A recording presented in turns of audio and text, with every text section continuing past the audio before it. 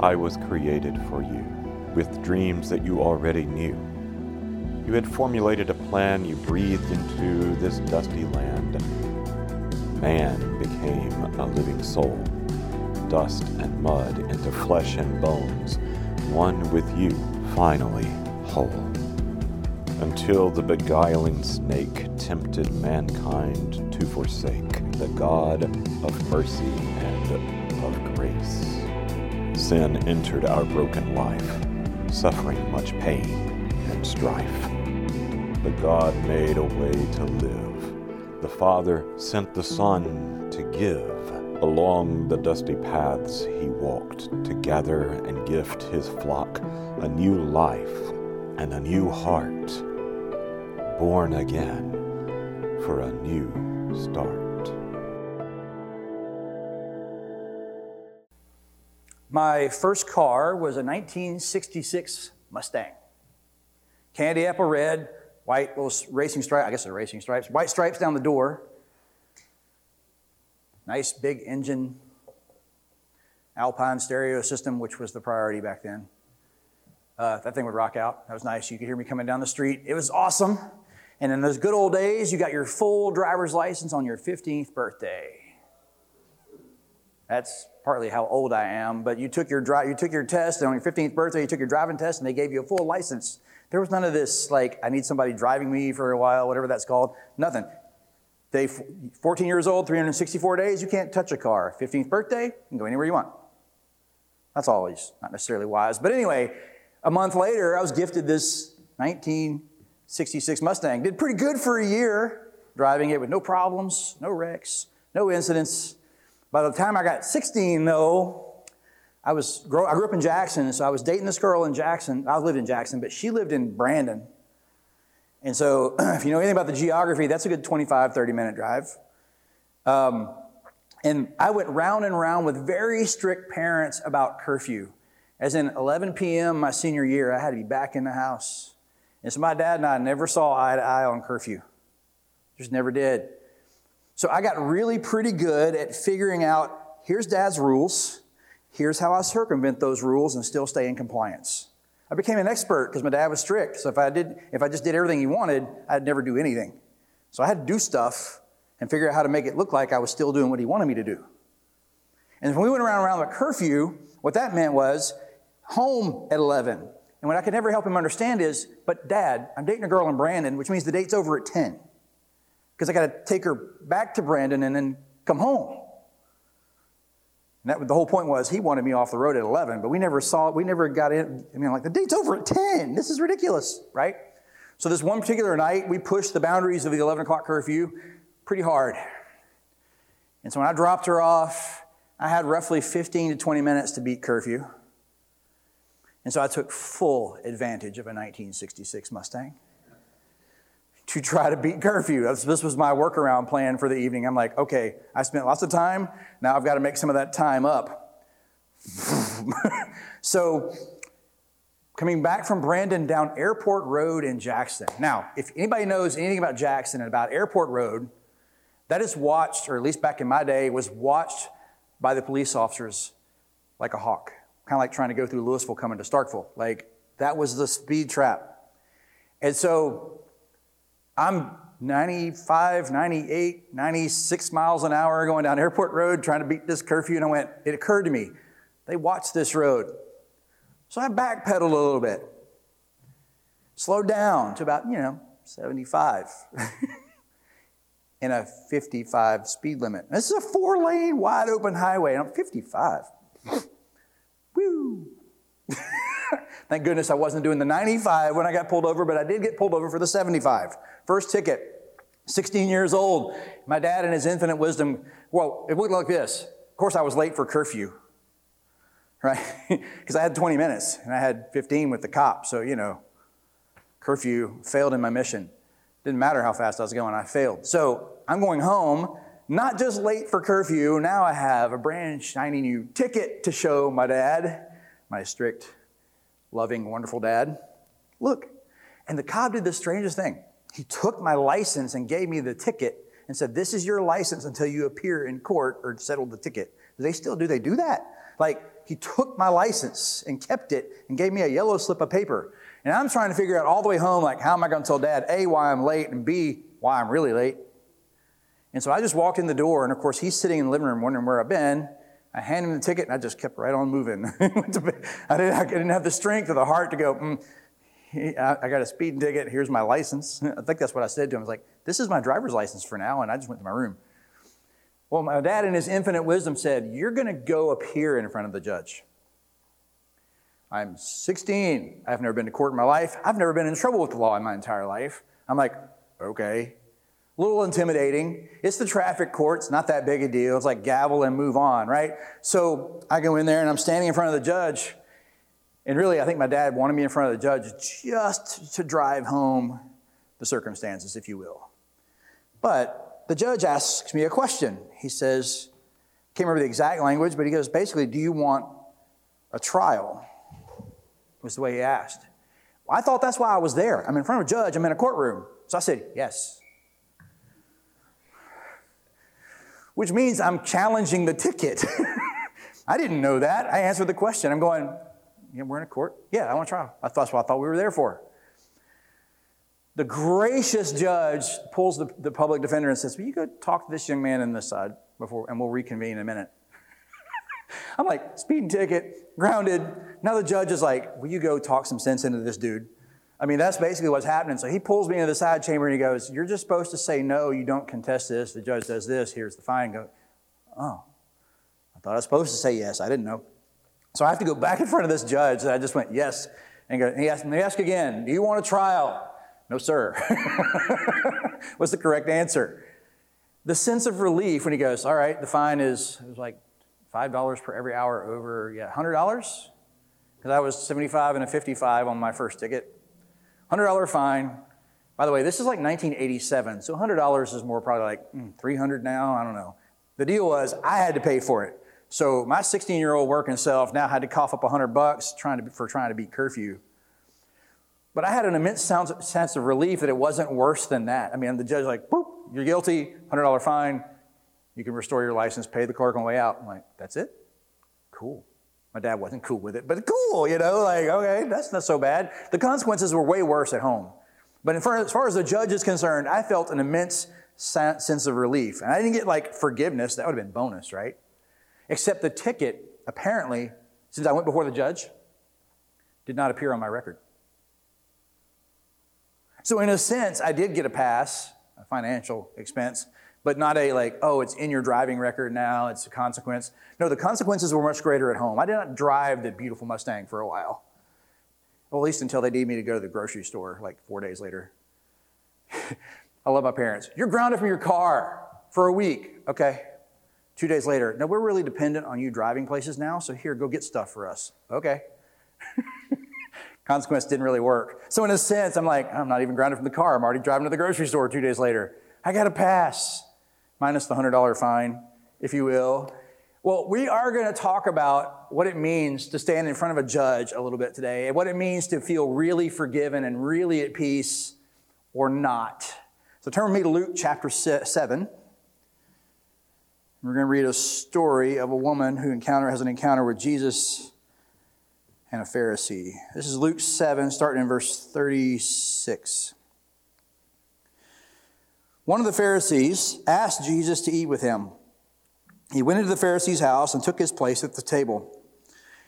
And a woman in the city who was a sinner, having learned that he was eating in the Pharisee's house, brought an alabaster jar of ointment. She stood behind him at his feet weeping, and began to bathe his feet with her tears and to dry them with her hair. Then she continued kissing his feet and anointing them with the ointment. Now, when the Pharisee who had invited him saw it, he said to himself, if this man were a prophet, he would have known who and what kind of woman this is who's touching him, and that she is a sinner. Jesus spoke up and said to him, Simon, I have something to say to you. Teacher, he replied, speak.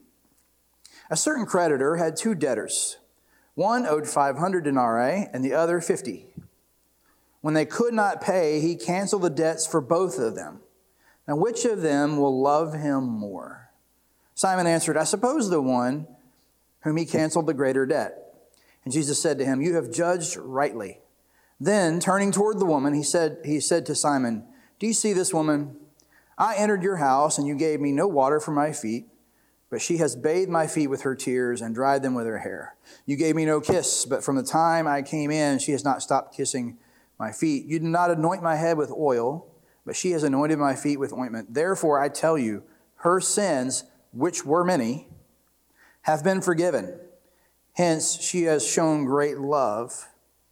But the one to whom little is forgiven loves little. Then he said to her, your sins are forgiven.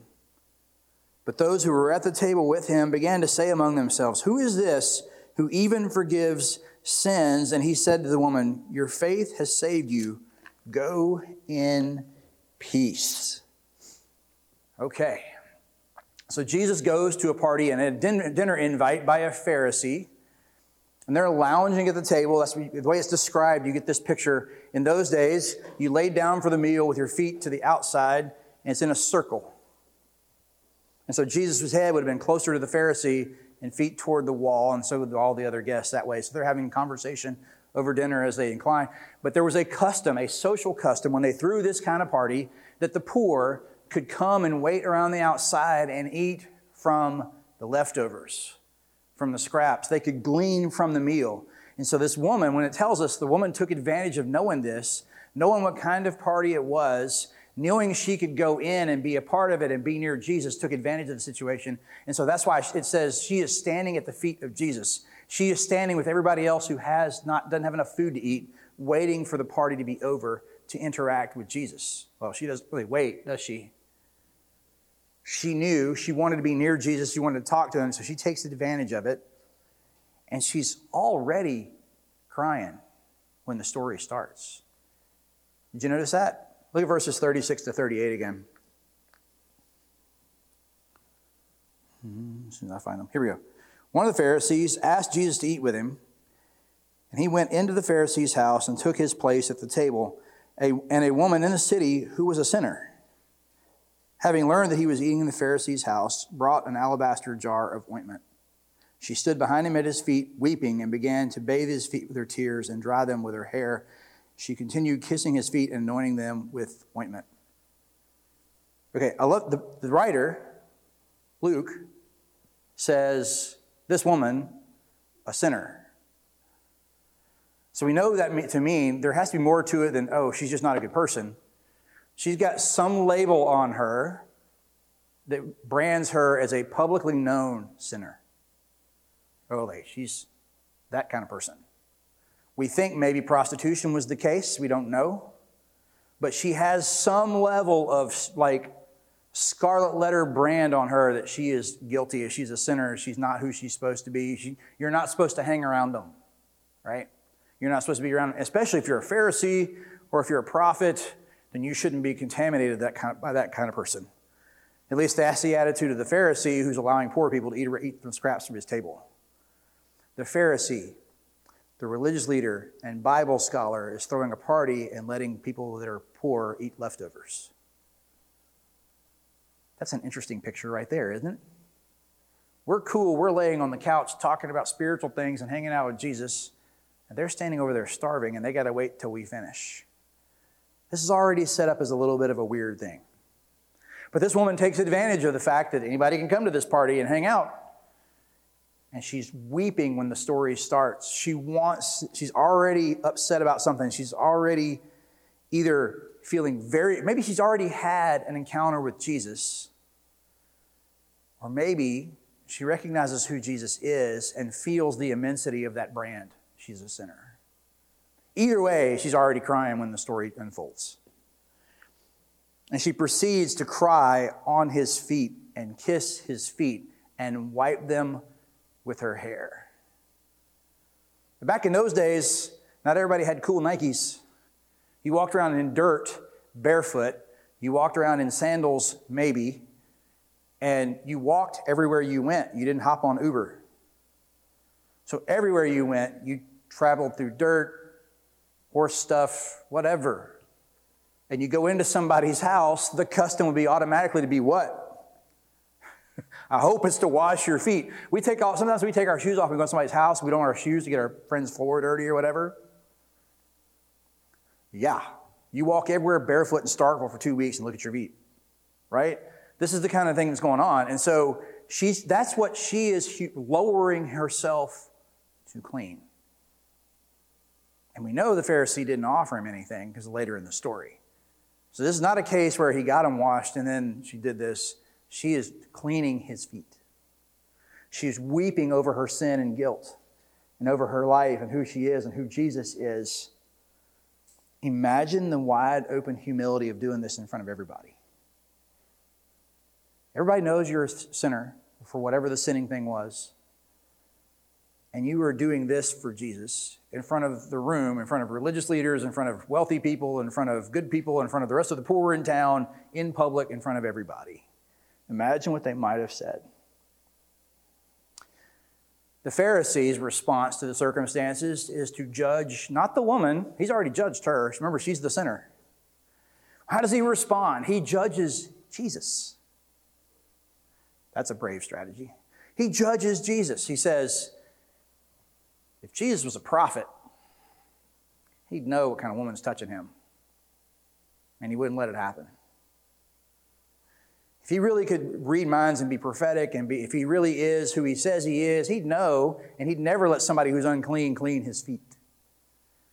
So he must not be a prophet. By the way, the passage tells us that he tells himself this. In other words, the writer has given us inside baseball of what's going on in his mind. He didn't go, hey, that Jesus over there is letting hurt. He says to himself, what does Jesus do? Being the prophet that he is, knows exactly what Simon is thinking. He says, I have something to say to you. Go ahead, teacher. Notice he doesn't call him prophet. He says, go ahead, teacher. What do you have to say? He can tell what Jesus is thinking, or Jesus can tell what Simon is thinking. Verse 41. I think this is where we are. Jesus spoke up and said, Simon, I have something to say to you. Teacher, he said, speak. And he tells a story. A certain creditor had two debtors. One owed 500 denarii, one owed 50. When they could not pay, he canceled the debts for both of them. Now, which of them would love him more? Simon answered, I suppose the one who canceled for whom he canceled the greater debt. And Jesus said, you have judged rightly. So he knows what the prophet is thinking. And he tells a story. He says, I got something to share with you. These two people have debt. One owes $50, one owes $500, and he cancels the debt. Which one's more grateful? And what's interesting is Simon says, there's almost some hesitation in the response. He didn't go, the one, I suppose the one who had a greater debt. Simon's a smart guy. You think he knows where Jesus is going already? It's almost as he goes, he has to begrudgingly admit that the one who had the greater debt is the one who has the greater forgiveness or has the greater love for the one who forgave. If you're Simon, who just judged the woman for who she is and judged Jesus for not being the one he thought he was, and you think you are without sin because you're a Pharisee and you keep all the 10 Commandments and you're too good and don't need forgiveness, how do you think that story registers with you? You're the $50 one, Simon. She's the 500. And so he has to begrudgingly admit, well, I guess the one who owes a greater debt loves God more. He just had to admit to the room that the woman at the foot of Jesus, who is cleaning dirt with her tears, loves God more than he does. The religious leader, the Pharisee, the one who keeps all 10 of the commandments. Jesus has got him to admit that. I suppose the one with the greater debt. I guess I have to admit something's going on here. He connects the Pharisee to the one who has been forgiven little. Look at verse 44. I suppose You have judged correctly. The one who's greater debt is the one who would love more. Then turning toward the woman, he says to Simon, do you see this woman? I entered your house. You gave me no water for my feet. See, I told you he didn't have his feet washed. But she bathed my feet with her tears and dried them with her hair. You gave me no kiss, but from the time I came in, she has not stopped kissing my feet. You did not anoint my head with oil, but she has anointed my feet with ointment. Therefore, I tell you, her sins, which were many, by the way, she is the higher debt, have been forgiven. Hence, she has shown great love. But the one who little is forgiven loves little. Then he says to her, your sins are forgiven. So Jesus is basically, in case you didn't connect the dots, Simon, you didn't do this, you didn't do this, you showed me no appreciation whatsoever. He calls Simon out. Apparently Simon, because he wasn't sure about who Jesus was, or he's skeptical, and Jesus isn't even good enough for me. Didn't show him the socially accepted hospitality. Didn't wash his feet, didn't greet him with a kiss, didn't provide anything for him, just said, there's your spot. The woman, who was not a religious leader, who was not wealthy, who was not upstanding, in fact is considered scum of the earth, essentially, showed Jesus greater love, and he calls him on it. Her actions came out of love. Her tears came out of love. Therefore, her sins, which, by the way, are many, she does have great debt, are forgiven. But for you, my buddy, maybe you haven't been forgiven a lot yet, if at all, right? Interesting story, interesting dialogue, interesting set of scenarios, right? That Jesus is in the midst of, by the way. Jesus is at the Pharisee's house. You know the Pharisee has him there to try to figure out if Jesus is the real deal. This whole thing is a test. And so when he doesn't really understand who the woman is, the Pharisee's mind, he's failed the test. It's a trap. I'm going to bring him over and see what he does about it. So what are these implications of this story for us then? Like, what does this story back then have to do with us now? Well, the story compares the Pharisee and the woman, right? The Pharisee is indifferent, didn't give Jesus anything. He's judgmental, no prophet, sinner, right? No prophet, she's awful. He's extremely compliant and religious, does the party he's supposed to do, to feed the poor who eat the scraps. Does his duty. Is he forgiven? If he is, it's not much, right? But then you have the woman. She's broken and humble. She's going where the poor people are. She's cleaning Jesus' feet with her own tears, with her own hair, in front of everybody. She's transparent. She does not hold back for the fact that she's guilty of all this stuff, does she? She's weeping over her sin and over her life and over her choices. She's filled with love and faith and demonstrates it by the attention she pays to Jesus. At least I can do this for him. And Jesus says to her, go in peace, your sins are forgiven. So you have the religious leader who's supposed to have it all together and the woman who clearly does not.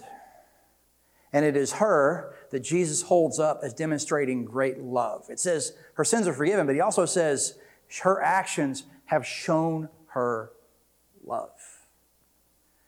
And if you're a rule keeper and you obey the speed limit and you obey your dad's rules and you don't rebel and you don't do those things, you can do all those things and be a good person.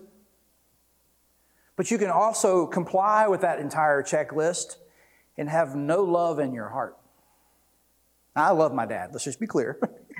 But you can try to artificially comply with everything God expects you to do. Go to church, tithe, go to small group, read your Bible. If your faith is a checklist of things, you can comply with that all you want and have no love inside of your heart. Or, which is what the Pharisees did, we keep all the commandments. Really? Then why did Jesus call you a whitewashed tomb that's dead on the inside? There was nothing going on in here. It was not driven out of who they truly are. But if you're a follower of Jesus, then your heart is filled with God's Spirit. Your heart is filled with God's love, and that is what drives the actions. That is why you do the list. Not because you're trying to keep a checklist, but because you'll go to the most extreme place that you have to go just to be at Jesus' feet. Because you want to be there. You're willing to sacrifice. You're willing to humble yourself. You realize that you have a great debt. And when you realize that He has given you a pass, you have a great response. Love for God is not an achievement or a checklist. It is a state of heart that wants to honor and worship God. The woman demonstrated it. That is the vocation of our true self, love and compassion. Our calling on our life as Christ followers is to demonstrate love and compassion. You know, it's funny, in church circles and in church culture and all this kind of thing, you hear conversion stories, right? You hear testimonies, powerful testimonies, amazing works of God. This person was this, and now he's this. And that's true, and the Holy Spirit works in radical ways in our lives. And people have been, in complete rebellion with God for 45 years, and suddenly the light turns on and they come to Jesus and they light up with God. You know those people? Like after 30 years of being not in church at all, they're the most devout Christians you know. You ever experienced that person? And then you have those of us who grew up in church, who've been praying the Lord's Prayer since we were 2. Went to a Christian school maybe went to a Christian college, never really went that far off the deep end. Maybe a speeding ticket was as bad as you ever got, right? And then you don't know, and then you become a Christian and you go, this is really cool. I like loving Jesus. But I've been a pretty good person so far. In fact, if you're that person, then usually sometimes you even feel jealous of the story that we glorify, which is this radical change story, right? But have you ever wondered why they're so radically on fire compared to the person who was raised in church their whole life? They're the woman. Those who have been forgiven a great debt love God more than those forgiven little. Now, does that mean if your story is relatively peaceful and the speeding ticket's about as far off the beaten path as you got, that you're not a good Christian or you're not a good person? Of course, that's not what I'm saying. Or that God doesn't love you or that you don't love God a lot. That's not what I'm saying. But when that person who's had the history of not knowing Jesus realizes, becomes a Christian, and the Holy Spirit goes, look at all this stuff that was not, you realize what your debt is, then of course you're going to weep. Of course you're going to find yourself at Jesus' feet with great love and devotion because your credit card balance was huge. By the way, both balances are big because there is no, I got a small balance, I get into heaven. That's not how it works either, by the way. Whether you're the Pharisee or you're the woman, both need the love and forgiveness of God. The reality is, those with great debt experience it differently and live out of it differently, but not better, just different.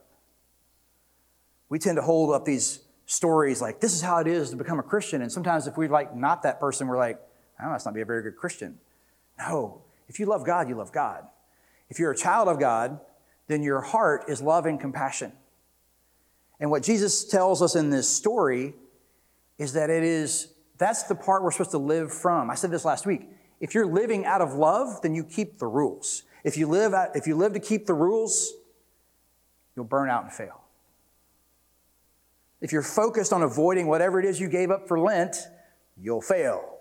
If you're focused on worshiping God while you're not doing whatever you gave up for Lent, you will succeed. It's a change in focus. It's a why issue. It's a why we're doing it. Lent is not a season where we tidy up our spiritual appearance and work on our checklist. Well, for 40 days, my checklist is a little more complete. Or not, depending on how good at this we are. It is a season where we are called to evaluate who and what we really love.